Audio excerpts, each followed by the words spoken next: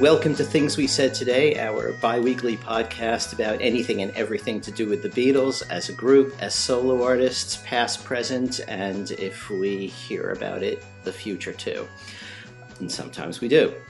I'm Alan Kozin, the author of The Beatles from the Cavern to the Rooftop and Got That Something, How the Beatles, I Want to Hold Your Hand Changed Everything, and a writer about music and musicians for the Wall Street Journal, the New York Times, and various places, whoever will have me.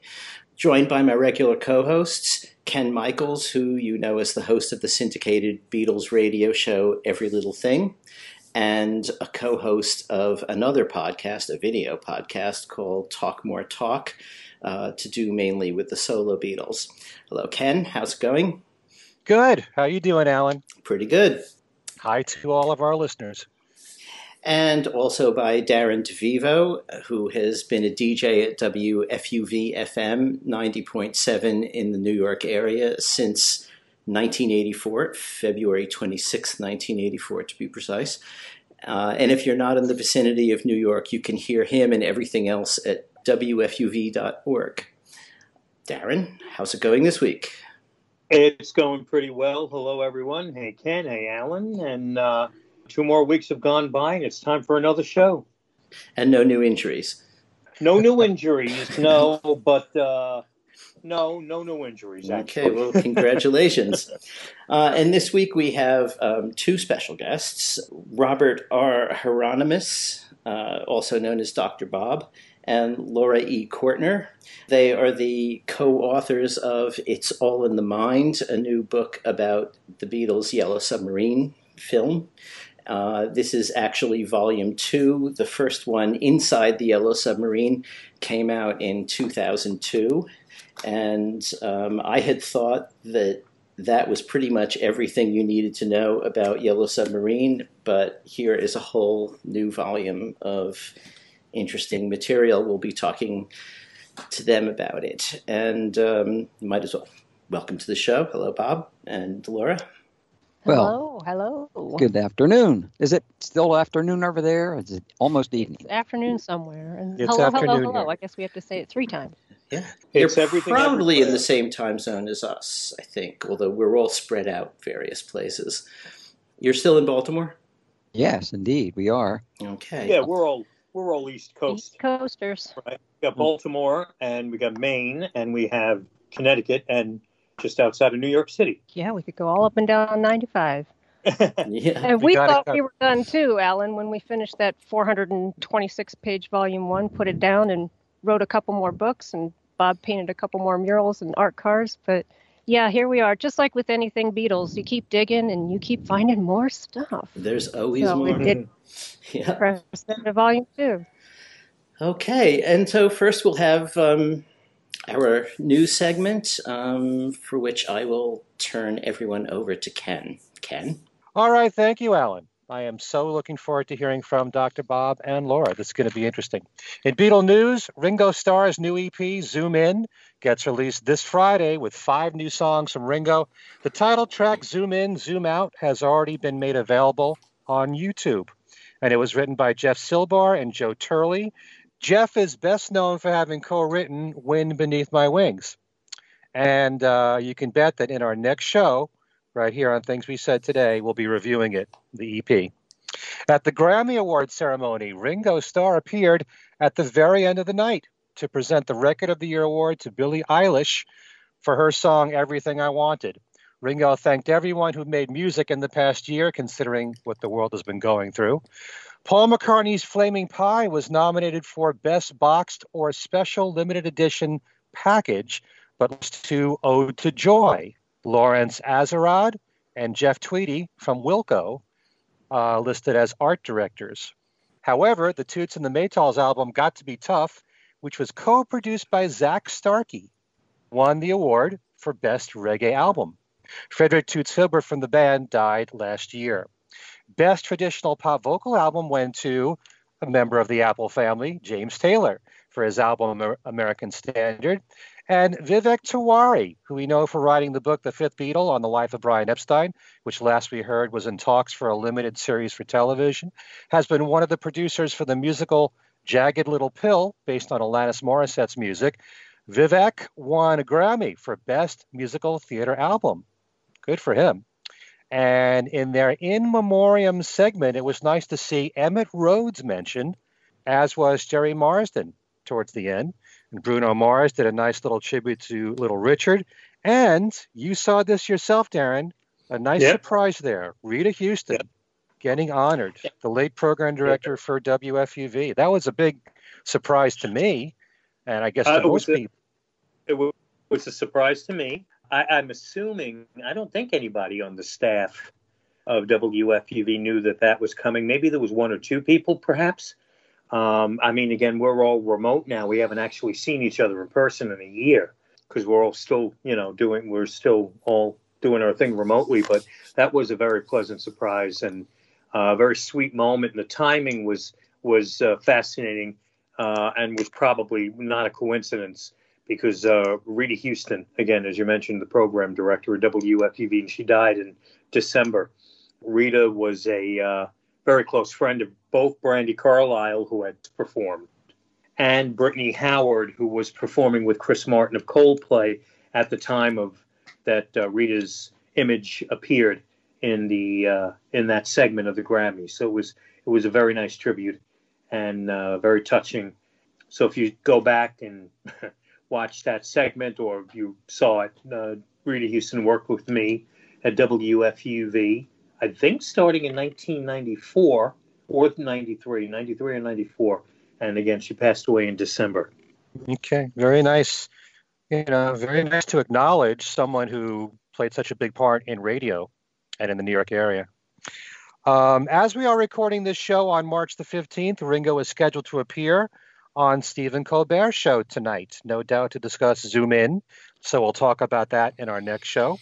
Ringo was interviewed for 30 minutes by Eric Burton of the Black Pumas, who appears on the new EP. And Ringo talked about the song first released, Here's to the Nights, written by Diane Warren, who wanted the song to be sung by a crowd on New Year's Eve. Ringo said, great, I'll get my crowd of people and you get yours, which is how they got a crowd to sing the chorus.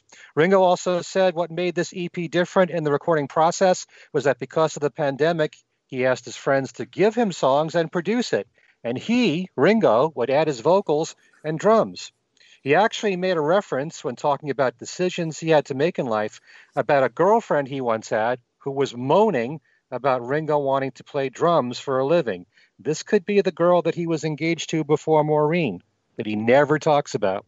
Interesting quote from Ringo. He says, vocals is something I do, drumming is something I live. Even going on to say that the Beatles ruined him as a singer because he thought of himself as a rock singer, and here he was singing songs like Yellow Submarine and Good Night. He also said he wanted to be a barroom singer. This is stuff I never heard before from Ringo. And he said, he's talking about Back Off Boogaloo, how George wanted him to play a different drum pattern at the beginning that Ringo couldn't do. So he came up with the intro that's on the snare drum. So he got a great sounding intro on the song because what George suggested was something that he wasn't capable of doing. Very interesting. Since our last show, all the details have become known concerning the forthcoming box set for the Plastic Ono Band. The website, johnlennon.com, has lots of information about it. The Super Deluxe box set will contain 6 CDs with 102 new stereo mixes, over 6 hours of audio. We'll also have 2 Blu-ray audio discs with 159 new stereo mixes, over 11 hours of audio in high resolution 192 to 24 stereo and 5.1 surround sound and Dolby Atmos mixes. It also comes with a 132-page hardback book with rare photos, memorabilia, and extensive notes, plus a War is Over poster and 2 postcards. All the music is completely remixed from the original tracks. It also includes ultimate mixes, outtakes, elements, raw studio and evolution mixes, demos, jams, and live sessions from Yoko's Plastic Ono Band album. And that is strictly, the Yoko part, strictly on the Blu-ray audio. Yoko's recordings there from the sessions runs 110 minutes. The full list price for the box set is $135.84. It will also be made available as a 2 CD set a single CD, a double LP, and for download and streaming. The big release date for that is April 16th. Speaking of April 16th, that very same day, we'll see the release of an album of cover versions of songs from the McCartney 3 album called 3 Imagined. All of the album's 11 tracks have either been remixed or covered by many of today's newer or independent artists, and all the tracks have been personally curated by Paul. It will first come out as a digital release only on April 16th and is now available for pre-order, followed by a physical format coming July 23rd, including exclusive vinyl editions available through independent record shops, Target, Barnes & Noble, Newbury Comics as well, and Paul's own site. The physical editions will get a bonus track with Idris Elba's version of Long-Tailed Winter Bird. All vinyl editions are supposed to be very limited, even the black version. And already a video has been released of The Kiss of Venus by rapper and songwriter Dominic Fike, with a cameo appearance at the end from Paul himself. Reading the New York Times. That's right. He's probably looking for an article from you in there. Could be. Other artists on the compilation include Damon Albarn, Beck, Blood Orange, Phoebe Bridgers, St. Vincent, and more. This release will also be coming out on CD. An update on the forthcoming album of cover versions of Beatle and solo songs from Marilyn McCoo and Billy Davis Jr. called Blackbird, Lennon-McCartney Icons. At first, I had only seen it listed as a digital release on Amazon. It will also be coming out on CD. You can now pre-order it on Amazon. I originally heard its release date was April 30th. Amazon now says it was first available on February 26th. All right, and finally, we have a few passings to mention. First of all, there's Chris Barber, the British trad jazz band leader at the age of 90. Chris was a trombonist, a double bassist, and band leader, and he influenced the path of mid-century pop. Barber's biggest hit in both the UK and the US was the instrumental Petite Fleur, which went top 10 in both countries. And that was in 1959. Barber also collaborated with Lonnie Donegan and played double bass on his classic 1956 hit, Rock Island Line. But his biggest connection to the Beatles came from a song that Paul McCartney wrote, an instrumental originally titled Cat's Walk, which was retitled Cat Call. And Barber and his band recorded the song at Chappell Studios in London on July 20th, 1967, and Paul was there for the session, acting as a cat caller and doing a woo-hoo on the record, a little more than 2 minutes in.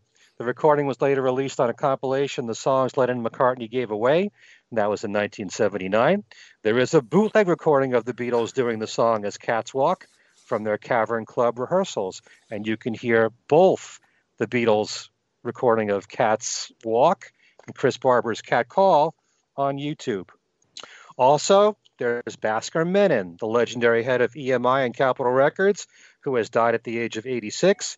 He oversaw the releases of many Beatle and solo Beatle albums and was responsible for the success of Pink Floyd's Dark Side of the Moon, which launched the group to superstar status. There was a story in the Hollywood Reporter that Bhaskar flew to India to bring George Harrison a 2-track recording machine so he could record his Wonderwall music album there, as the studios in Bombay only had a mono machine. And finally, there's the passing of Zach Nilsson. Zach was the first child of Harry Nilsson, and he died on March the 4th from colon cancer. Zach was only too proud to be Harry Nilsson's son. He was actually a pretty good singer and drummer, though he never pursued a music career professionally. When I interviewed him a few years ago, he told me the story of how he met George Harrison and his son Danny when Harry went to London to record the song How About You for the movie The Fisher King. And during his stay, they went to George's home in Henley. Zach was amazed at George's guitar collection and spent some time privately talking with Danny. And Zach had just turned 50 years old.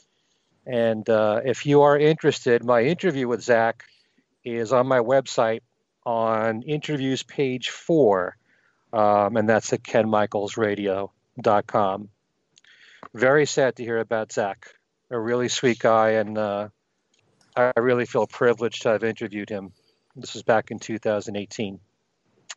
And that's it for the news. All right. Okay, cool. Okay, so on to our main subject for the day, which is Yellow Submarine. We had Paul Rutan on maybe last year or the year before, one of these shows, who was pretty interesting about it, and he features in your book as well. The other thing that I left out introducing you, Bob and Laura, was that you are also, Bob has a show called 21st Century Radio, and that's out of Baltimore. Mm-hmm. And I just thought I should mention it. So, in fact, you've been a guest on our show. I have been. Alan, yes. I'm speaking now. Yes, and it's always quite a trip. So we thought we would see if we could have a trip for you too. There's nothing like saving a good trip. What station is it on? Just in case our listeners want to know and they want to stream it. We air on WCBM in Baltimore, also online, internet, podcasting, and all that, but mostly analog radio here in the Baltimore-Washington corridor. It's WCBM 680.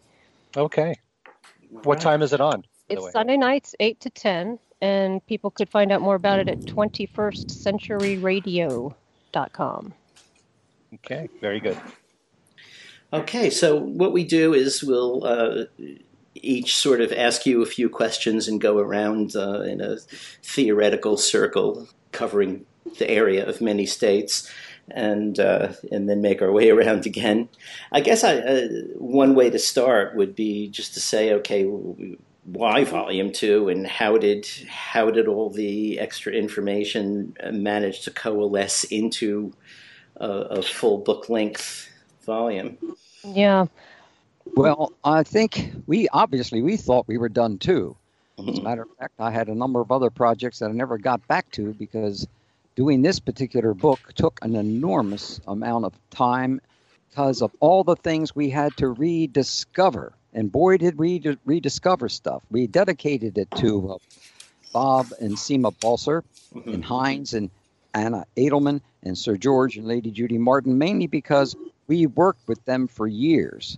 And it was extraordinary, especially working with Sir George. He is a fellow that I think, well, he'll never be fully appreciated. Let me put it that way, because of kindness, the way he handles people, especially children, and his understanding of other things, such as people who won't necessarily tell you the truth, and up front, he knows he can go zero right into it. He's a very advanced soul. And especially we enjoyed talking to him about things such as UFOs and the paranormal, which he was dying to talk to other people about. But unfortunately, it seems like nobody seemed to want to talk to him about those kind of things. But he's really deeply involved in those. What would you like to say? I'll tell you, that's the subject material mostly for our 21st Century Radio program. That's how that got segued in there. But I'll tell you about Volume 2. When we published Volume 1, we didn't know it was a Volume 1, but the first book that came out in 2002, we almost immediately started hearing from animators around the world who were upset that we hadn't included them in Volume 1. And at first we thought people were repeating themselves, and we couldn't possibly hear anything new. But lo and behold, we started to hear some new stories. So we decided to start collecting them along the way. It took us, 19 years before we published Volume 2, so we did it very slowly. But it's mostly motivated by Bob's sense of injustice. Whenever he finds an injustice in the world, he tries very hard to correct it. And in this case, it's done towards the artists who are mostly unknown, who worked very hard to create this film that we all love so much. But they're all behind the scenes, and many of them didn't even get a screen credit, much less any recognition.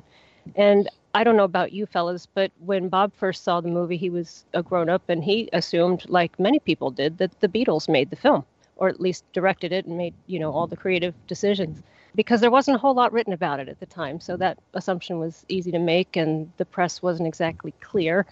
And so they just didn't get the notice that we thought that they deserved. So when we started hearing from these younger animators and realizing that some of them did have some stories we hadn't heard before, including the hijinks, Chapter 5, that whole chapter of what they got up to is the special practical jokes they played on each other, and these kind of things about what they wore and what they ate. This was decidedly a younger set of people than the first round that we interviewed in the first book. The first book focuses mostly on the core creative team, the people who were directing it, and George Martin, of course, directing the music, incidental pieces, the people that created the innovative designs like Charlie Jenkins and, of course, Heinz Edelman, who designed all the characters. There are about, 20, 30 of those people who made all the main decisions. But this book is focused mostly on the grunt workers, the actual key animators who designed what the storyboards were being dashed out.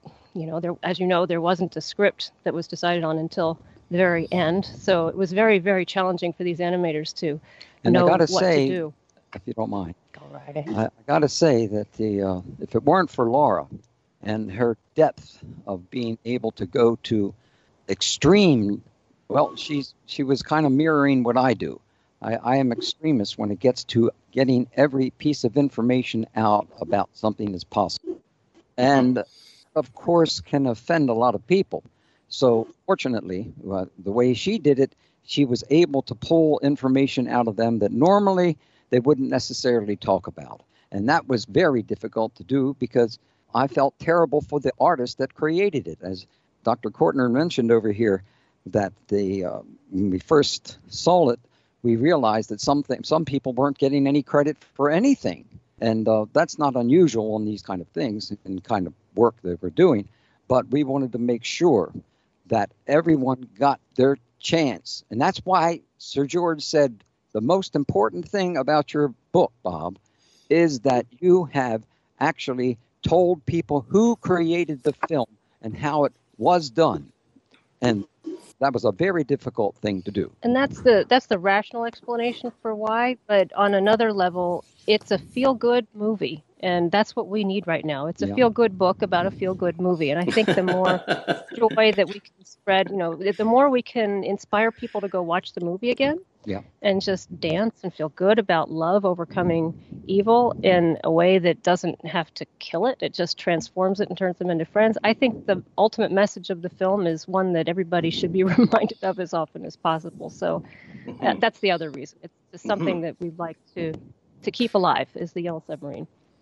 Okay. What struck me as kind of interesting about the book, Volume 2 probably more than Volume 1, although I guess there's elements of that in Volume 1 too, is that you've got like several books going at once, it seems sometimes, like parts of it in the early chapters and then later again when I was reading about the creators of the film, and it kind of had the texture of a novel almost. I mean, you're finding out where these people went to lunch, what they drank, the whole, and in the process, you're describing the whole area around the studio and where they go and who's falling in love with who's getting married, among the creators of the film. And yet at the same time, there's also this whole analytical aspect, which looks at. I mean, you point out that the creators of the film weren't thinking of any of the underlying analytical things that you're talking about, but you make a pretty interesting case for a lot of the symbolism in the film and just sort of various archetypes. I mean, it's funny. I was reading some of it and thinking, some of this is a bit like Joseph Campbell, and then 3 paragraphs later, there's Joseph Campbell. That as writers, that must have been an interesting thing to try to balance. How you go from one thing to the other. Was it as difficult as I'm guessing, or did it just fall together? That just fell together, really. But I'm glad you brought that up because that's another element of Volume 2 that did not make Volume 1. And it was a chapter that Bob wrote for Volume 1. But Krause Publications, as you probably know, is a record collector publishing kind of company. So they publish Goldmine, right? They were worried. Yeah, they were worried that the average reader would not get it or would not appreciate this more symbolic interpretation of, which is Bob's specialty. As you may know, his PhD is in the interpretation of the United States Great Seal. So he's got a whole doctoral dissertation on that one symbol of the eye and the triangle over the pyramid. So when he sees a movie so full of symbolic entries as the Yellow Submarine is, he's going to immediately assume that there's meaning and message and a cosmic message of life and what you can learn from it. And I'm glad that you thought it was a good argument, because a lot of people would object to that we read too much into it. But as we started to realize, a lot of other people have done just as, probably even deeper interpretations of this film than Bob has, and using quantum physics and things I wouldn't know about to even consider. You're right. That And we was included some of extraordinary. that, yeah. It really was. But Bob has his own special breakdown of what yellow means, what submarine means, what beetles means, beetles being compared to the ancient Egyptian god, the beetle-headed god, Khepera. And it's a symbol of rebirth and renewal, which the Beatles, with an A, certainly were very masters of rebirth and renewal. They went through so many different personas through their short career. But this beetle-headed god rides a sunboat through the sky. So a yellow boat through the sky sounds very much like a yellow submarine, too. None of this was done on purpose. Well, we don't know. We don't know really, because it's possible. John Lennon, is well read in the areas of Egyptology and other areas like that. As a matter of fact, the Beatles, Paul McCartney especially too, they had very close friends who owned bookstores, and they were very esoteric bookstores, and so they were always given information in that particular area. So we really don't know if they could have. I think if there was anyone in the group, it would have been probably John. So in that sense, you'd be talking about really just the basic song from which the film emerged. Made the connection. Since they did on Buddy Holly's Crickets and whatnot. But maybe like that. After a while, looking back, what did this mean? Why did I pick it? Maybe they did. Maybe you're right. But the same thing, like Alan was saying, the same thing with the people who made the film. There's a pyramid. The Yellow Submarine launches from a pyramid. Does it mean what we think it means? I don't think so. It's a bandstand. It's a pyramid, as the animators will tell you. They were working so fast. They just threw in whatever they could think of. I don't think they thought it through. Like, this kind of looks like the U.S. Great Seal with a radiant eye above it. But Bob saw it that way, and so he goes ahead and interprets it that way. And the Beatles were happy to do that too, at least in their later years. We quoted from the Playboy interview where both John and Yoko were saying stuff like, that maybe they were channeling, that maybe they didn't know. They flipped back and forth, as you all know better than we do, on whether or not there was a higher, deeper meaning in their lyrics, or was it all just thrown together, as they sometimes would say. So, yeah, I think that we, as interpreters, as viewers of art and listeners to music, I think we have the right to interpret our own way, as long as we do it respectfully and based on fact, and don't go off in a tangent or a rabbit hole like some of those theories can. I won't. So is your argument that if the animators and people preparing the film didn't really think of these things, that these interpretations are valid because of the collective unconscious and just things that are just part of our way of thinking and historically looking at things, that those things will inevitably come out in a creative project like this? That's correct. Yes, I believe so. When you just take a look at the title, The Yellow Submarine, what do you got there? Yellow is the symbol for intelligence. It's also a symbol for divine wisdom. So it is divine wisdom to take a look on the inside, steer clear of illusion, living in the mind rather in the emotions. It's all about pulling it up out of the emotions and into the mental aspect of it. And I think that's one of the things I enjoyed so much about it, because I believe that the Beatles did understand what that meant, higher consciousness for sure. That's new things are being discovered about the Beatles songs that I'm just finding out about. We're not going to write another book on this, but we're pushing an individual who has got some theories on the multiple meanings of everything that the Beatles do. As a matter of fact, what is his name? I think you're talking about Jake Pollard, but that's true about any symbol. You say that in all your works, that you can interpret things along many different levels. So yes, whether or not the artists did it on purpose or not, those symbols, as you say, are part of our collective unconscious. They show up again and again in all kinds of art, and they have different levels of meaning. So they can mean one thing to one person and have a completely valid interpretation that's different from another person. Okay, I think I should turn you over to Ken now. Okay, thanks, Alan. And I have a mixture of questions here. Some of them are just very general questions that I think the average Beatle fan wants to know, and some of them are directly based on what's in your book. I must have a full confession here. I never read Volume 1. I'm sorry. I hope you'll forgive me. Is it still available? Can you get it? It is. Oh, It is yeah. still available from us. I think I've seen it on Amazon as well, but there's our third copy, so some of them are pretty pricey. But we have it for sale on the same website, yellowsubmarinebook.com. Ken, let me jump in here 1 second, because I want to ask about this being the second volume. If somebody picks up the second volume and reads it first, are they getting the true meaning of what your goal was with this whole project, or should they go seek out Volume 1 first and read that first and then the new book? Well, I'm biased. I would say that they wouldn't necessarily need to read the first book unless they wanted to know A, B, C, D about the aspects of it. This is a more about a philosophical look at it. And so I would think that it's, in my opinion, it's a much more enjoyable book than the first book. There aren't too many colored pictures, and colored pictures mean a lot to me when we're talking about this kind of topic. And there weren't that many. Our publisher did not give us that many. That's one of the reasons why we decided we were going to take over and do this ourselves. We have, my gosh, I don't know how many hundreds of photographs and colored photographs there are in it. This is a far superior book. Even from the standpoint, this may not be important to other people, but the quality of the paper and the quality of the inks, et cetera, it's just a much better production. And we really wish we could, in a certain sense, redo the first book to give it the right kind of paper and the right kind of colors, et cetera.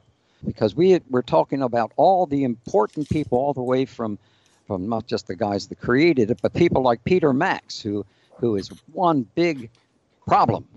Well, I'd like to ask Ken that question, but I believe it stands alone. I think it's a standalone book. And Volume 1, as Bob says, is more of, if you really want to know everything that went into the making of the film, you'd want to go back and read Volume 1 too. Okay. What did you think, Ken? Does it stand alone? I think so. See? I got a lot of information out of this. But there's always questions I'm going to have even after reading this that I won't know for sure. That's why you're here, though. That's our job. Yeah. So I just want to thank you, first of all, for making me aware, and Beatle fans aware, since I didn't know this, that the phrase, "it's all in the mind," really came from the Goons, from their radio show. Yeah. Was this a phrase that was commonly said on the show, or Yes. how did you find out about it?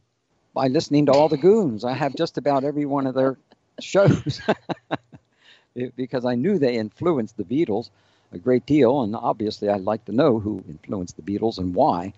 And it was the kind of sense and the sense of humor that they have, which is similar to the Beatles' sense of humor. They would say it frequently when they were doing some kind of skit, and on radio, of course, that was the heyday of radio. With all the sound effects and whatnot. It was sort of like the closing phrase. They'd say, "Ha, it's all in the mind," So, yeah, it comes up quite frequently. And I don't remember now. Did we hear some Beatles say that they heard that? I know that they listened to the Goons a lot. We've seen that. Well, certainly they heard it from them. Yeah. Yes. Well, they must have enjoyed hearing it in the movie.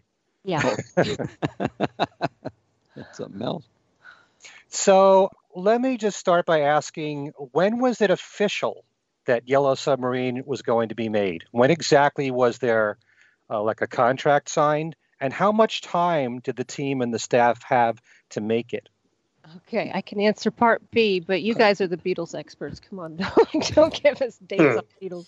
You're the Yellow Submarine expert. I need to buy. That's Volume 1. Yes, that's one. All right, that's 400 pages on that. So yeah, how long they were given? I can flesh in most of that answer. So as you know, Al Brodax, who got the contract from Brian Epstein to do the Beatles cartoon series on ABC, as one of many merchandising productions that came and went during those early days of Beatlemania. And we all hear how the Beatles hated the cartoon series, and it's the bloody Flintstones on LSD and that kind of criticism.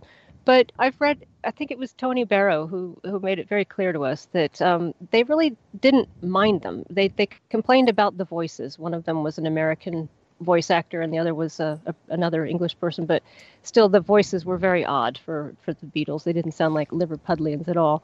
That was their main complaint. Of course, the animation was cheap and quick, but that's TV for you. So when Brodax got that contract made, he built into the contract if the television series was successful, he would have the rights to make a feature-length film.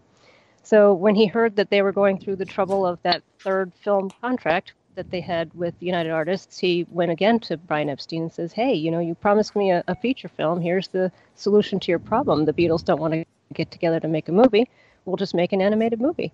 And so they went with it, but there was some argument as to whether or not it would be something the Beatles would support. They didn't have too much faith in Brodax to produce something lasting. A feature film is much more lasting than a TV program.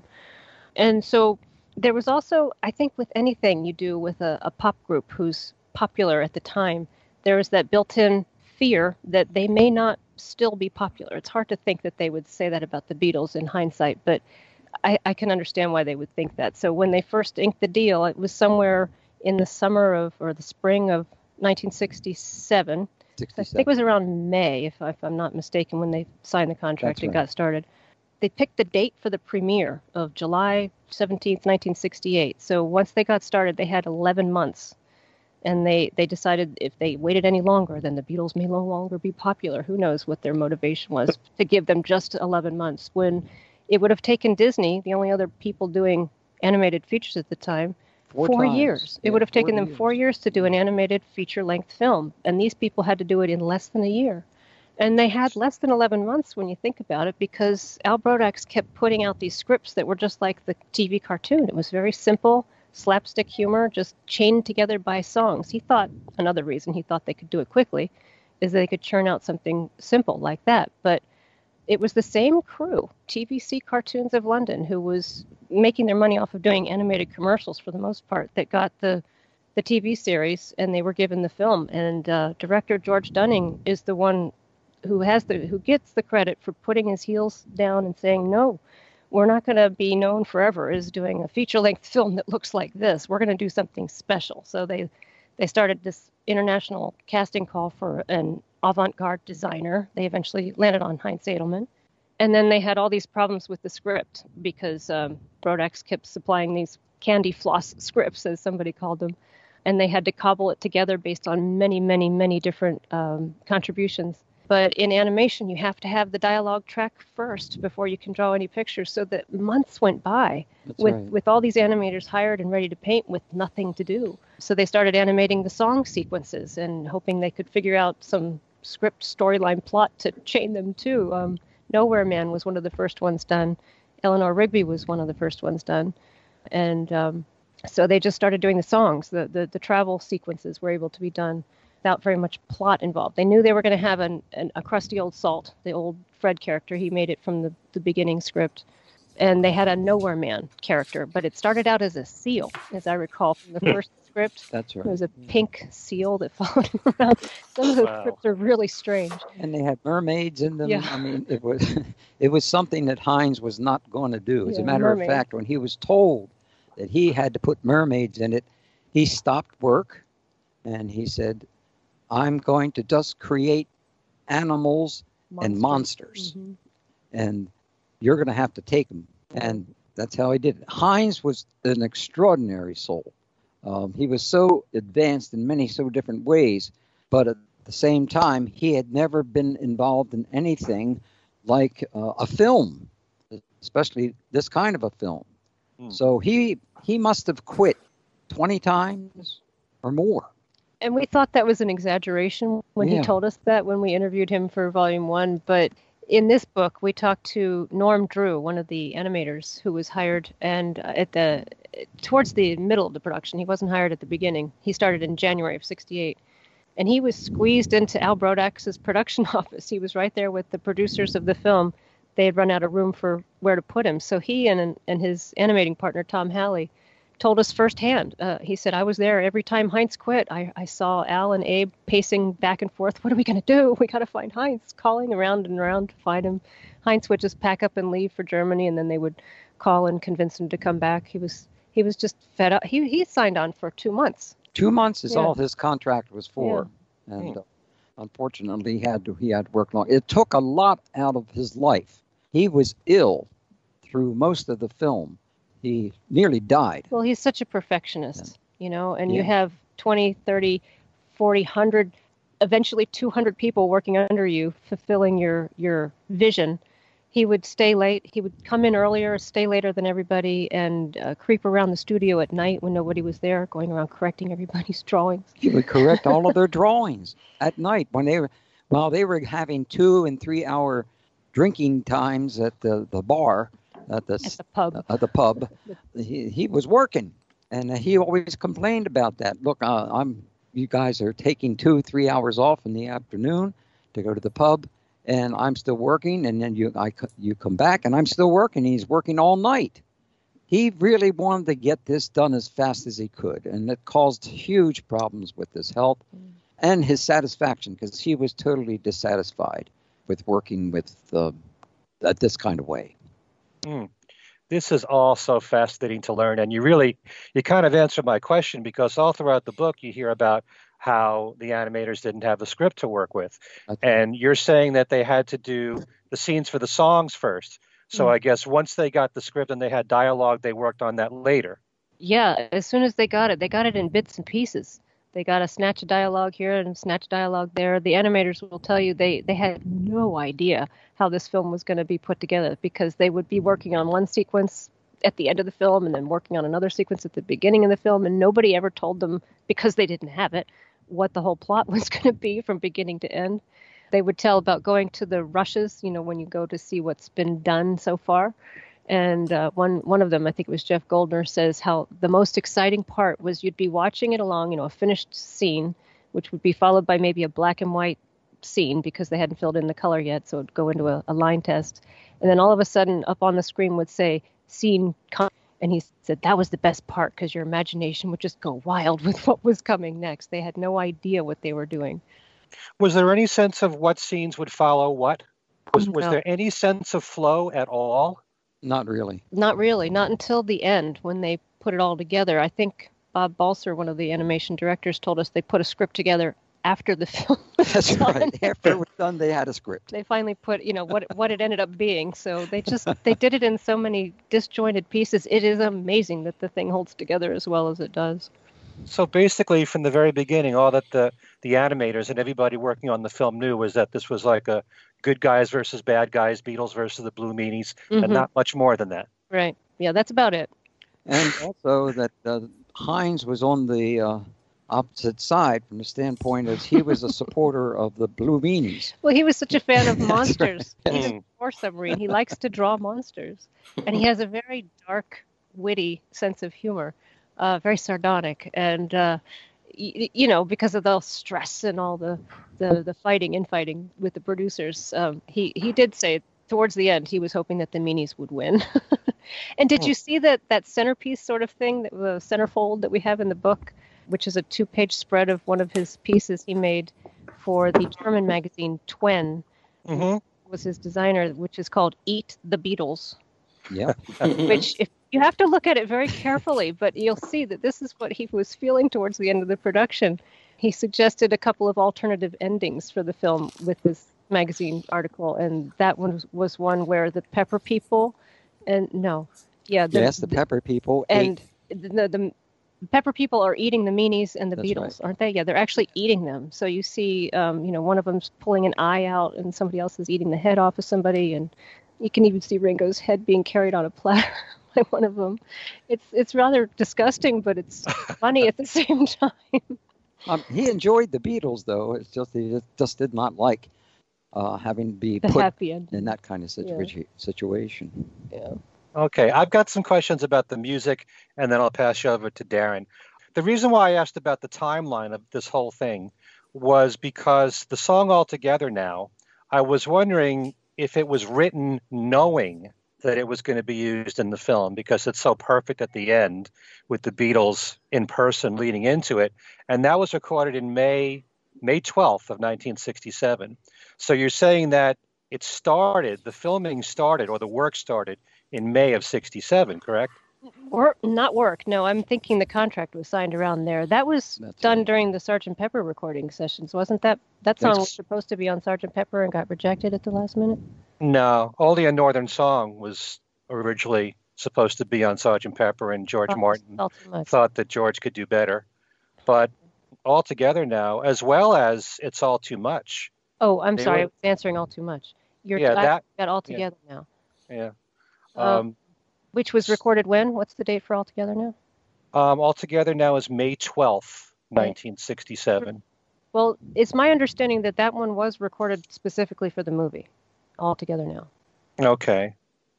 Because It's All Too Much was recorded May 25th and 31st and June 2nd. So I'm just wondering if in any way we could figure out in the Beatles' minds if they were thinking about it being in the movie or not. So, no, I don't think It's All Too Much. I don't think at all. That one was done by George about his LSD experience. Mm-hmm. Right. And All Together Now, I think, was just done as a throwaway. As I was reading the recording notes of that just recently, it was done for the film, but they did it in like on one day. They did the whole thing in one day. They made it up because they were in the studio and they made the whole thing up in one day. Not with any intention of how it would be depicted in the film. I don't think that was on their minds. That was seldom on their minds. It was just a quick little thing. We owe them 4 songs. That was part of the contract. They had to come up with 4 new songs. So they gave them, let's dash this one off. Like they did with Hey Bulldog towards the end. Mm-hmm. One more song, so let's dash this off. As long as you mentioned it, can you explain to our listeners why Hey Bulldog was left off of the U.S. version? Let me start with this, and you can take it to another level. Hey Bulldog, the quality of the original drawings was below par. Hines did not like that quality. So he raised a whole lot of hell on that and said, well, if we need to take anything out, then this is what we're going to take out. And they did. Later on, of course, they returned to it. But his feeling was the drawing did not match up with the rest of the quality of the others. And that bothered him a great deal. Other people probably wouldn't have bothered. But he was a perfectionist. And he said, this is not the same. This is not the same Bulldog as you're supposed to be drawing. This is not the same this, that, these, and those. And that's why he came down quickly on them. It's an interesting mystery because a lot of people have ideas that there are lots of different explanations about why they ended up cutting it. One was that it wasn't received well in test screenings in the United States. So the film was released in July of 1968 in the UK, but not until November in the United States. And they called back in a bunch of animators to change the ending. Nobody knew why they were changing the ending or exactly how. Again, they were just given assignments to do. And we tell in this volume how the film was already on release and they're back at a different studio. They had to hire out a whole new building. And just a few of them came back to fix the ending. And they had to go down to the movie studio and look outside at the posters outside the wall to figure out the actual model sheets. They didn't have any of the model sheets anymore. So to make sure they got the characters right, very sad they ending. Went down to see that. So it may have been, it took too long to get to the ending. You know, the ending sort of like Lord of the Rings. There's like 5 different endings. It ends and then there's another ending and then there's another ending. The length of the film is certainly not very long, so I don't think it was the length of the film. It was just sort of, they got that song so late. I think it was February of 1968 when they finally got Hey Bulldog. We make a case in that too, that a disgruntled Lennon being forced to write something for somebody he disliked, some of those lyrics can clearly be interpreted as being about Al Brodax. You know, you think you're something special, you think you know me, but you haven't got a clue. That kind of thing sounds to me like Lennon talking to Brodax. But anyway, they got the song so late that it was really difficult for them to shoehorn it into the production at that point. But it's such a good song. They really wanted to include it. And George Dunning, the overall director, really liked the piano idea. It was his idea to have him fighting with a player piano. And the Bulldog had already been designed. He's in the beginning of the film. but it's obvious that, make that scene about a bulldog if the song's about a bulldog. So they sent that off to a whole nother unit who animated that. The storyboard is quite simplistic, as Bob was saying. It much more resembles the cartoon of earlier days, where it's just a bunch of Beatles running around in circles, slapstick sort of humor. So it stands out in a way as different from the rest of the movie, but not a whole lot. They put it back in, and I think all of us Beatles fans are happy that they did, because more is better whenever Beatles songs are concerned. Hines is not happy that it was put back in. Yeah. He was, as we say, a perfectionist, and that wasn't his work and it wasn't his design. So I think he was one of the most vocal ones to take it out. Indeed. Yeah. Okay, one last thing about the songs in the movie. How were all the other songs chosen in the film? They picked by Al Brodax or certain people? Did they say, well, I think it would be great if we had a sequence for Eleanor Rigby. It'd be great if we had one for Lucy in the Sky with Diamonds. How were those songs chosen? I think they had that in the contract from the beginning. There's a list of songs that they were allowed to use, mostly off of Sgt. Pepper. Sgt. Pepper had just come out, and I remember they were invited by George Martin. A couple of the principals were invited to come over before Sgt. Pepper had been released, and they got an early listening of it. So it was always intended that most of the songs would be from that album. But I remember seeing some of the contract notes. They're included in the anthology book that have, My Name, I think, was intended for the film that never made it in. A couple of songs are on that list that they didn't use in the film. So I think the song list was agreed upon from the very beginning. They never finished, My Name until 1969. So, oh well, maybe there was some thought about putting that song in there. Darren, I believe it's your turn. Oh, it's my turn. And I was wondering if you could give us a sampling of these individuals, the behind-the-scenes folks that, at the beginning of this conversation, you referred to them lovingly as the grunt workers, and they're the ones that kind of get, the spotlight put upon them on this new book. Can you cherry pick a couple of those individuals who turned out to be interesting characters in your mind and really added to this second volume with the stories they had to tell? Thank you for that question. Yes. That's a good question. Yeah. Cam Ford in Australia, an Australian animator, is the one who really inspired us to write volume 2, because he has an excellent memory. We're talking about 50 years ago we were interviewing these people. He also is one of the few who brought a camera with him to the studio, so we have a lot of new candid shots of the actual people working on the film. And he was already friends with his future wife, Diana, but in the middle of production invited her over from Australia. She came over, they got engaged in the middle of the production and ended up being married for over 50 years now.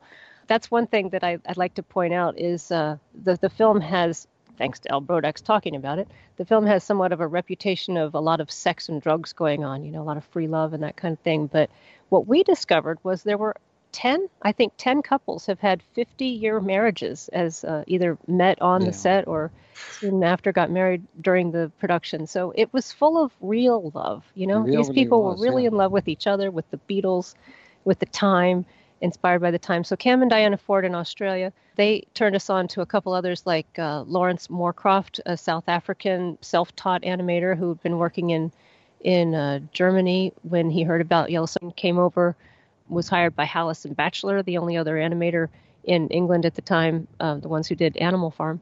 It was eventually fired by Hallis. He said the best thing that ever happened to him, because then he got picked up by the submarine. Everyone got fired by that. Yeah, John Hallis. A lot of people came over from there. Norm Drew, I mentioned already, from Toronto. It was a real international crew, clearly. Came over in January, just started looking for work and got picked up. Tom Halley was a Scottish animator who was a family man. He's one of the older ones in this book, but had been a World War II fighter pilot and worked in intelligence and eventually started animating. Worked with Disney for a number of years. A number of the older animators actually were Disney trained. Who else is in the book? Jeff Goldner, Maggie Geddes, who you might remember from the Maude Odyssey, the trailer for the film that a lot of us love. She shows up in that. She's the cool looking girl with the red miniskirt on. She was actually the head of the trace and paint department at only 21 years old. I don't know how she did that. She must have started working when she was a teenager in Australia. Another Australian come on. Lucy Elvin, we have in this book, Lucy and David, actually, another lifelong love marriage. David did the backgrounds, so he's the one responsible for the scene inside the Beatles' house where all those cartoon characters show up, like the Phantom and Mandrake the Magician. He was on his own to come up with those characters and put a bunch of characters in and then had to take them out because they weren't King Features characters, which I thought was an interesting coincidence when Bill Morrison talked to us about his graphic novel of the Yellow Submarine by Titan Comics, came out in 2018, finally. He had to take out those King Features characters because he didn't have rights to put them in. So it was an interesting twist. So Lucy Elvin was trace and paint. And she was she told us all about working on the Lucy in the Sky sequence, which, no, that was Diana Ford. Sorry, Diana Ford did the Lucy in the Sky sequence, which was fascinating, I thought, to hear firsthand how a number of the women from Trace and Paint were picked up, not told why, just given this new assignment to start rotoscoping. And that's when you have film that's run through a device and you're sitting on top of what she called a bicycle seat perch, very uncomfortable, with a hood over top of you, and you're tracing over the film cell one at a time. So she said we traced off thousands and thousands of pictures of horses and carousels and Fred Astaire and all of that goes into the Lucy in the Sky sequence. And then the fun part came where they got to paint those cells in any way they wanted. They were just told to be as wild as possible. Splash paint down, eat a piece of cheese and with your oily fingers swirl it around. And she said they had no idea. They thought it's going to look terrible. They thought for certain it was going to look terrible to go all outside the lines like that. But it ended up, obviously, holding up very well. One of the best loved sequences in the movie. So let's see. Anybody else? I'm forgetting a lot of them, aren't I?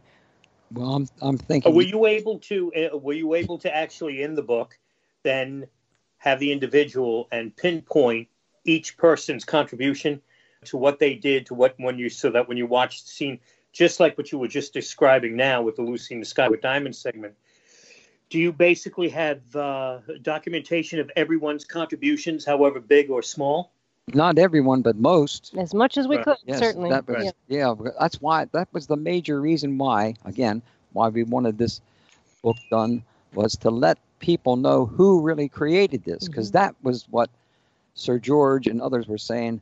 Look, that's the best thing about this. We are going to really know inside and out where all this stuff came from and who gets credit. Because in the past, the very first time, fortunately, a lot of people did not get credit that worked on this film, which was a horrific thing, and that's mainly Al Brodax's fault because he played politics. Yeah, I think you'll want to watch the movie again after you read the book, because you'll know when you see the cavalry come out in the Sea of Monsters and the submarine opens up and they go out and rescue Ringo, you'll know that was done by Cam Ford, and you'll know how he did it because it's all detailed. He goes into great detail about how that scene was animated. 7 seconds, I think it lasts. 7 seconds. Took him about 2 weeks to do.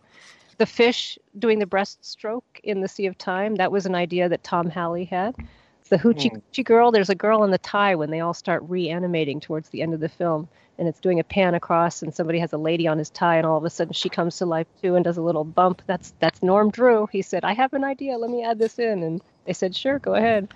And Sima Balser's diary, we have pages right out of her diary, and she remembers, she's one of a few actually, who remembers coming up with the line, are you bluish? You don't look bluish. So that's a wonderful memory to see that. A lot of people remembered that line, but her diary, I think her diary entries are quite fun. But it's just pretty fascinating because hearing how this was all done, and then of course you read the book and read the first book and get a really in-depth look at how the movie was put together. It sounds like they were putting together a puzzle without any idea of what the final puzzle was supposed to be, what the picture was supposed to be in the puzzle. They just had all these pieces and were, figuring out how they all fit together. And then, but yet again, that ends up being the charm of the movie. It all, like this madness came together and created the, one of the reasons why the movie is so loved and is timeless, is it's all these vivid, all these different ideas and folks with vivid imaginations And throwing different things up styles. against the wall and everything sticking nicely, as it turned out. Yeah, different styles of animation. That is one of Right. its successes. It goes through all these different styles. You've got the montage. You've got the mixed media effect of that's Charlie Jenkins. Like, for example, the Eleanor Rigby, when you've got real photographs that were Right. animated. You see that in a couple. That's influenced Monty Python, as Terry Gilliam will tell you. But there's no other film like Yellow Submarine. There's never been a sequel. There's never been a film that looks like it, and a lot of that is because of the deadline pressure and the chaos. As Tom Halley said, it comes down to the complexity of chaos, and the choices that you make out of that complexity goes a long way to achieving the result. And some would call that visual development, but it's just making the right choices. And if you have the right kind of team, which they had, it's just amazing that it worked. That's what George Dunning was saying. But at the same time, that's an argument for it's meant to be. You know, it's the final result of the film. It could either be a disaster or an absolute gem, which it ended up being. Right. It's also amazing that these brilliant artists that made such critical contributions to the film weren't credited. That if somebody doesn't pick up this new book, they remain. What's the word I'm looking for? Anonymous. That's not the right word. They remain like their work remains uncredited and unknown. But it was so vivid and beautiful and critical to the success of the film. Yet they didn't receive any credit. In part, the truth is, in part, and you're not going to like this, it's the Beatles' fault, and to some degree here. There was all kinds of crazy things going on behind the scenes, which slowed these guys down, and a lot of the things that they were hoping to do, they were eliminated from doing it from Mr. Brodax. As you know, there was a huge battle going on in which we almost lost the film altogether. And if you read the first book, then you know that we were actually, certain parts of it were going to be stolen to keep and prevent from inferior quality work going out. That's how far the people that cared about this film were determined to turn out a good product rather than a cheap one. And unfortunately, when you have your boss is a Brodax, and if you've ever read his book on the Yellow Submarine, you'll understand why he was so disliked by the people that worked for him. That it was very, very, it was a mean type of thing. The kidnapping of the film, I think you're talking about. We talk about that mostly in Volume 1, but we do get the reactions of the people who were on the ground and what they observed. And basically, the producers, Al Brodax, they'd run out of money. And they were almost out of time. And his solution was stop. Just stop. Just stop now. And the creative team said, but it's not finished. We can't just cut it off like a piece of cheese. So he said, well, here's how you do it then. I'll just farm it out to another studio. He thought for sure he could just take it out and send it to somebody else to finish. But Australia. Yeah. And so when they heard that was a possibility, the producer, John Coates, and the director, George Dunning, snuck in overnight and carted away about 2/3 of the film, the original artwork and the corresponding cells, and hid them as leverage in their negotiation. So they got the union in, and everybody signed up to join the union and say, nope, you can't do it. You can't finish the film now without this material. So there was a tense 2 or 3 weeks there where they were afraid they were going to lose their studio because TVC had run out of money. And the people remember being paid by King Features for that short period of time, and they weren't quite sure why. They had to line up in the hallway to get their checks from Abe Goodman all of a sudden. And they would look out the window to see if somebody was coming across with the money, whether or not they were going to be paid that week. So they put their foot down. They ended up investing 25,000 of their own pounds to finish. It almost bankrupted TV cartoons. It did bankrupt them. For 10 years, they had to work on commercials just to stay solvent. And none of the animators made much money. You know, they made just their wages on this film. They didn't make any money off of the merchandising. They didn't get anything from residuals afterwards. So, and you look at the DVD and the people who worked on the renovations, and you've got this long string of credits of everybody who worked on the digital version of it. every single person and their brother, but it's still the original animators. Only a handful of them got listed in the original credits. Wow. Well, that was politics. The Brodak really pulled out the last bit of nastiness he could. And it really was difficult to see TVC almost go down in flames just by creating this film. But fortunately, even though it took them like 10 years to pay up those debts and to become solvent again, they returned. Thank heavens they did. Yeah, they produced an Academy Award-winning film, That's correct. The Snowman, and did a number of Raymond Briggs novels and Wind in the Willows and all kinds of wonderful children's films that they won many awards for in the 90s. And The Snowman is a favorite in my household. Yeah, every year. Christmas night we watch Here too. Yep. Made by the same people who made Yellow Submarine. I want to ask Dr. Bob about some about the symbolism in the film. If you could give us a couple of interesting examples of things that maybe passed our eyes dozens and dozens of times as we've watched the movie through the years, that you can kind of give us a little bit of your insight about. Well, the meaning of from the very beginning of Yellow and Submarine is a good insight into that, because of Yellow and its meaning of intelligence and the divine wisdom, and that everything is really is based upon the mind. That's why you live in the mind and steer clear of those things which are emotional, which means that you have to move to higher states of consciousness. And I think within the Beatles' work, that's part of what they do in their own music.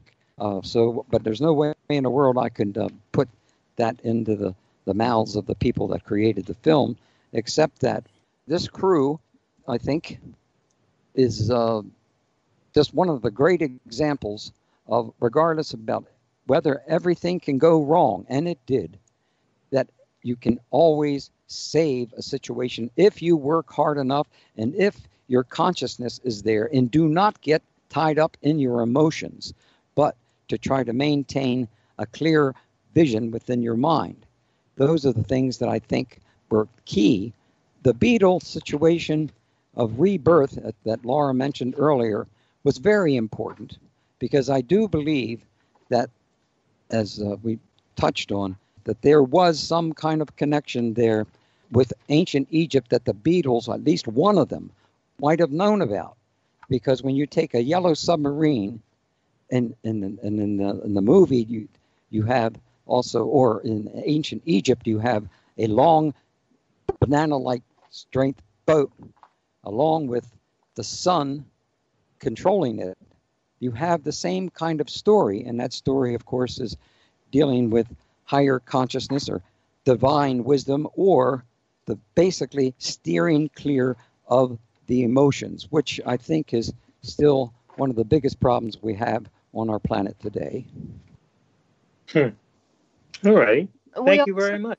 I'm sorry. I was just going to add there that we also compared Pepperland to Atlantis. Oh, yes. Oh, and right. That was something I thought was fascinating. Yeah. Tell us more about that. Can you? Well, just the idea that it's 80,000 leagues under the sea, and it's a utopia of sorts. Well, even when the Meanies attack, it's still, the same story of Atlantis. There's some kind of destruction, and the survivors flee, and they flee in their ark or their boat, and they go somewhere for help, and they bring back help in the form of the Beatles in this case. Yeah. What else do we talk about symbolically? I was looking for that note. Here it is. The ultimate Yellow Submarine message is basically that we all live in a yellow submarine and our friends are all aboard. It basically means that we're one people on one planet. And as Bob was saying, the yellow means mind and submarine means emotion. So we're talking about mind over emotion, staying out of the seas of illusion. And then you can travel the universe in your mind, because it's all in the mind and nothing is real.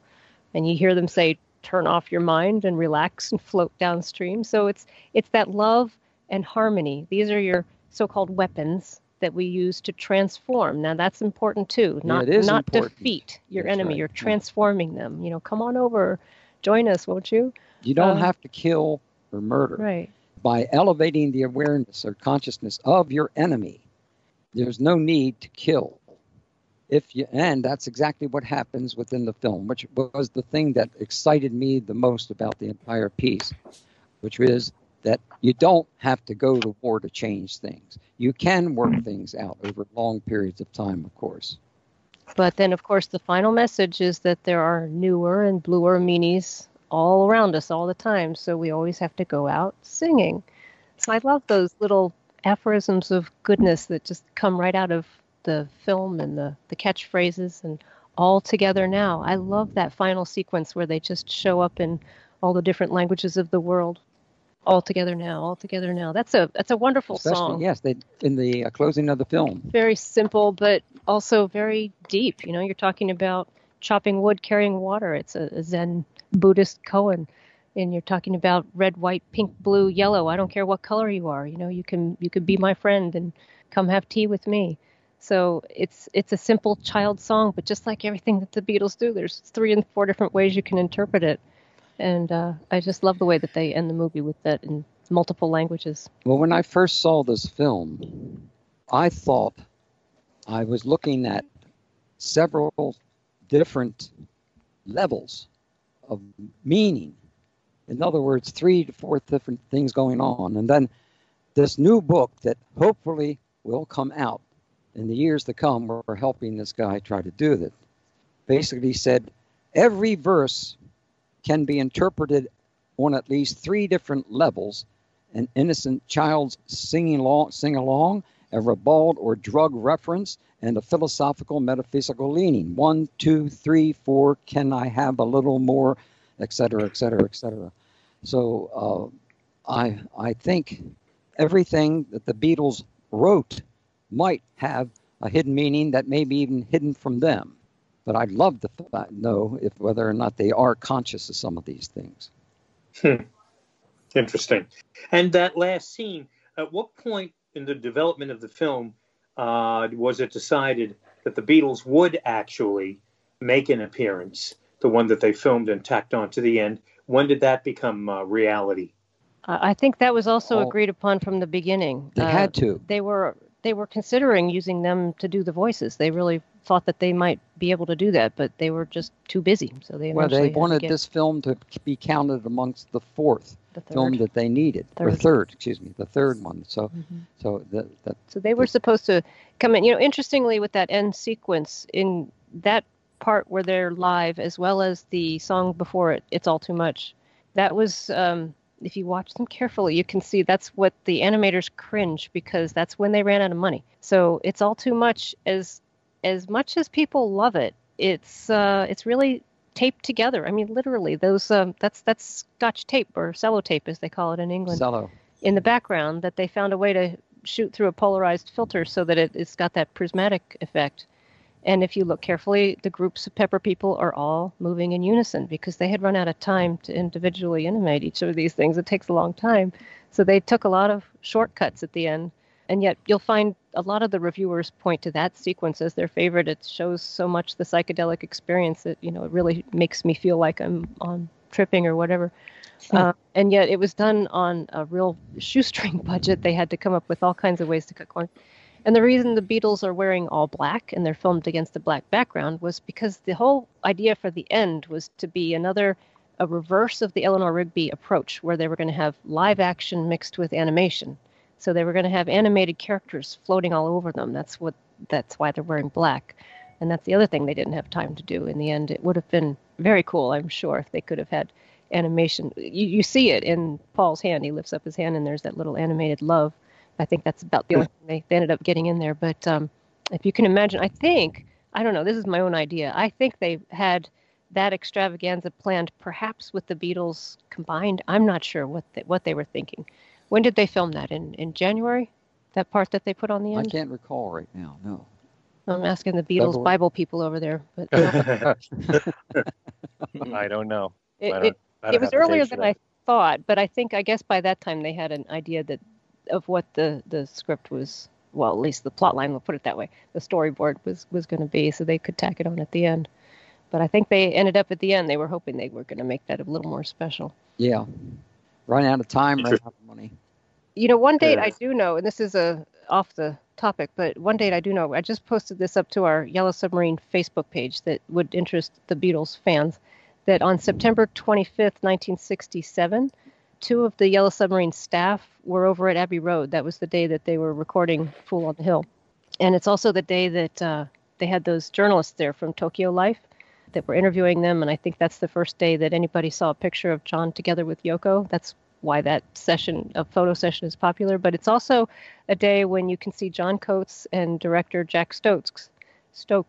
They're the two wearing the suits. They're there visiting Abbey Road to show them, the four Beatles, their likenesses, their Edelman portraits of how they would appear in the movie. And that they had just recently been approved by King Features. So that may have been the first day that they were seeing their likenesses as they would be portrayed in the film.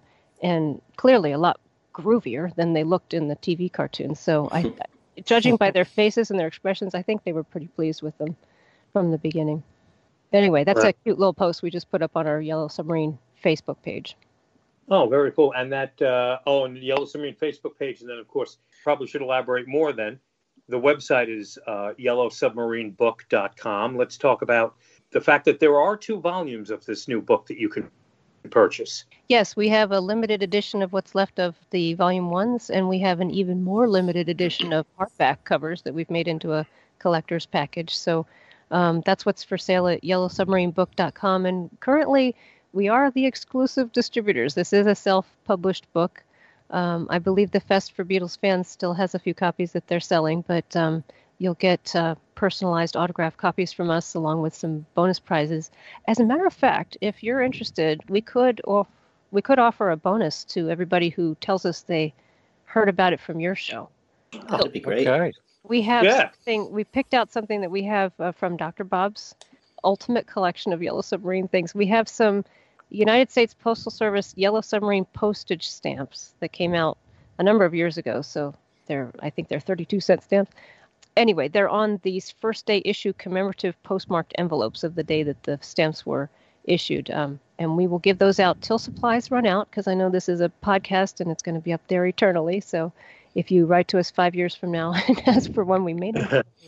But until supplies run out, everybody who orders it, who mentions your podcast, we'll make sure we include one of those with your purchase. Very nice. Thank you. Can I just ask one more question? And it's just a quick one. Okay. I just want to ask you one thing, and to some people, this might be so obvious, but I've been told that, throughout the Yellow Submarine film, there are various times when the Beatles hold up 3 fingers. They hold up their thumb, their index finger, and their pinky. And that's supposed to be the sign language for I love you. Is there any truth to this? I would think so. Yeah, I think there so. is. And you'll see on conspiracy sites, it's also the sign of the devil. So I don't know if you've fallen down that rabbit hole or not, but yeah, there's some people out there who will say that that's why the Beatles are evil. Whatever they want to conclude. It's also a common sign that you'll see a lot of rock and rollers do, sticking their tongue out when they're playing their guitar and they put their fingers up like that. It's just, it does say I love you in sign language. But I remember we asked Heinz Edelman this, Bob. You may not remember, because of the conspiracy question. That was what I was following up on with him. And I think he said it was just an interesting, unusual way to hold your fingers. But they did use it. It's on the promo poster and everything. So I like to say it's because it means I love you. I think that makes the most sense. Okay. Should we throw any hints in here that there are subliminal messages in this show? That if some folks yes, there are. Listen to it backwards. Intentional. Yeah, quite a few. Are there any Paul is dead clues in the movie that we don't know about?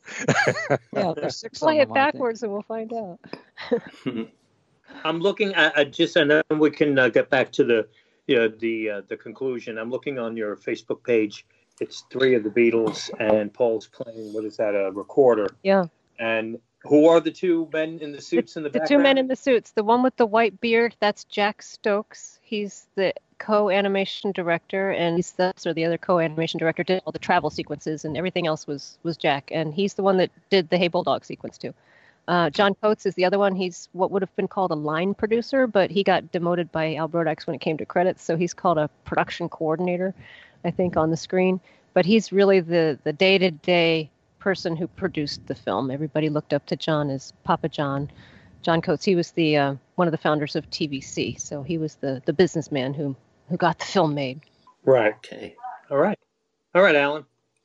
Okay, so that went by awfully quickly. We didn't have even time to do a second round, but a ton of fascinating information, much, much, much more in the two books. If you're a Yellow Submarine fan, these two books are must-haves, and anything you want to know about Yellow Submarine, how it was made, stuff you never even thought about is in these two books. The first one, Inside the Yellow Submarine, The Making of the Beatles Animated Classic, and the new one, It's All in the Mind, Inside the Beatles Yellow Submarine Volume 2 by Dr. Bob Hieronymus and Laura Kortner. So thanks so much for joining us and bringing all this info, Bob and Laura. Thank you for having us. Really look forward. Our pleasure. Really insightful. Thank you. Great question. Mon pleasure. And so we'll go around and give our contact information. Why don't we start with the two of you? If people want to get in touch with you, you mentioned a Facebook page and a website. Why don't you just give that information again? Couldn't be simpler. YellowSubmarineBook.com, and it's the same on Facebook /Yellow Submarine Book. So YellowSubmarineBook.com, you can get both volumes plus a special hardback edition and special bonus prizes that you would be surprised how many bonus prizes we have. On the Facebook page, we try to put up a new one each week. Okay. And Ken, you want to give your information? Yeah, very quickly. My email address is everylittlething@att.net. My website is kenmichaelsradio.com. Be sure to visit there every single week for Beatles Trivia, where you can win 1 of 10 prizes each week. I have a YouTube channel, Ken Michaels Radio. And then there's my Talk More Talk, a solo Beatles videocast podcast. The next one will be next Monday, which is March the 22nd at 9 p.m. Eastern on our Facebook page. We'll be reviewing the brand new Ringo Starr EP, Zoom In. So there you go. Okay, and Darren? You can write me if you want to send me an email. Email me at WFUV. And the email address, actually, I've been saying now for, I don't know, decades now, I think, Darren DeVivo at. I think I just recently found out that it's probably a lot easier just to go DDeVivo at WFUV.org. So let's go with that. My email address, DDeVivo at WFUV.org. If you want to email me, I have 2 Facebook pages. You can send me a friend request at my main page, Darren DeVivo, or like my other page, which has the cumbersome name, Darren DeVivo, WFUV DJ, Beatles podcaster, writer, and you can catch me on WFUV at 90.7 FM, 90.7 FM HD2 in the New York City area, and we stream at WFUV.org and have an app. You can listen on our app, download that, and you could hear me Monday through Thursday nights, 10 p.m. till midnight, and Saturday afternoons from 1 to 4 p.m. You can reach me on Facebook at either Alan Kozin or Alan Kozin Remixed. You can write to all 3 of us at Things We Said Today Radio Show at gmail.com. We have a Twitter feed, which is at Things We Said Fab, and 2 Facebook pages, Things We Said Today Beatles Radio Fans, which is our main one, and also just plain old Things We Said Today. The shows get posted on those and on Podbean and on YouTube and on iTunes. Please subscribe to us on one or more of them. And that's about it. So thank you again to Dr. Bob Hieronymus and Laura Kortner. And we will see you next time.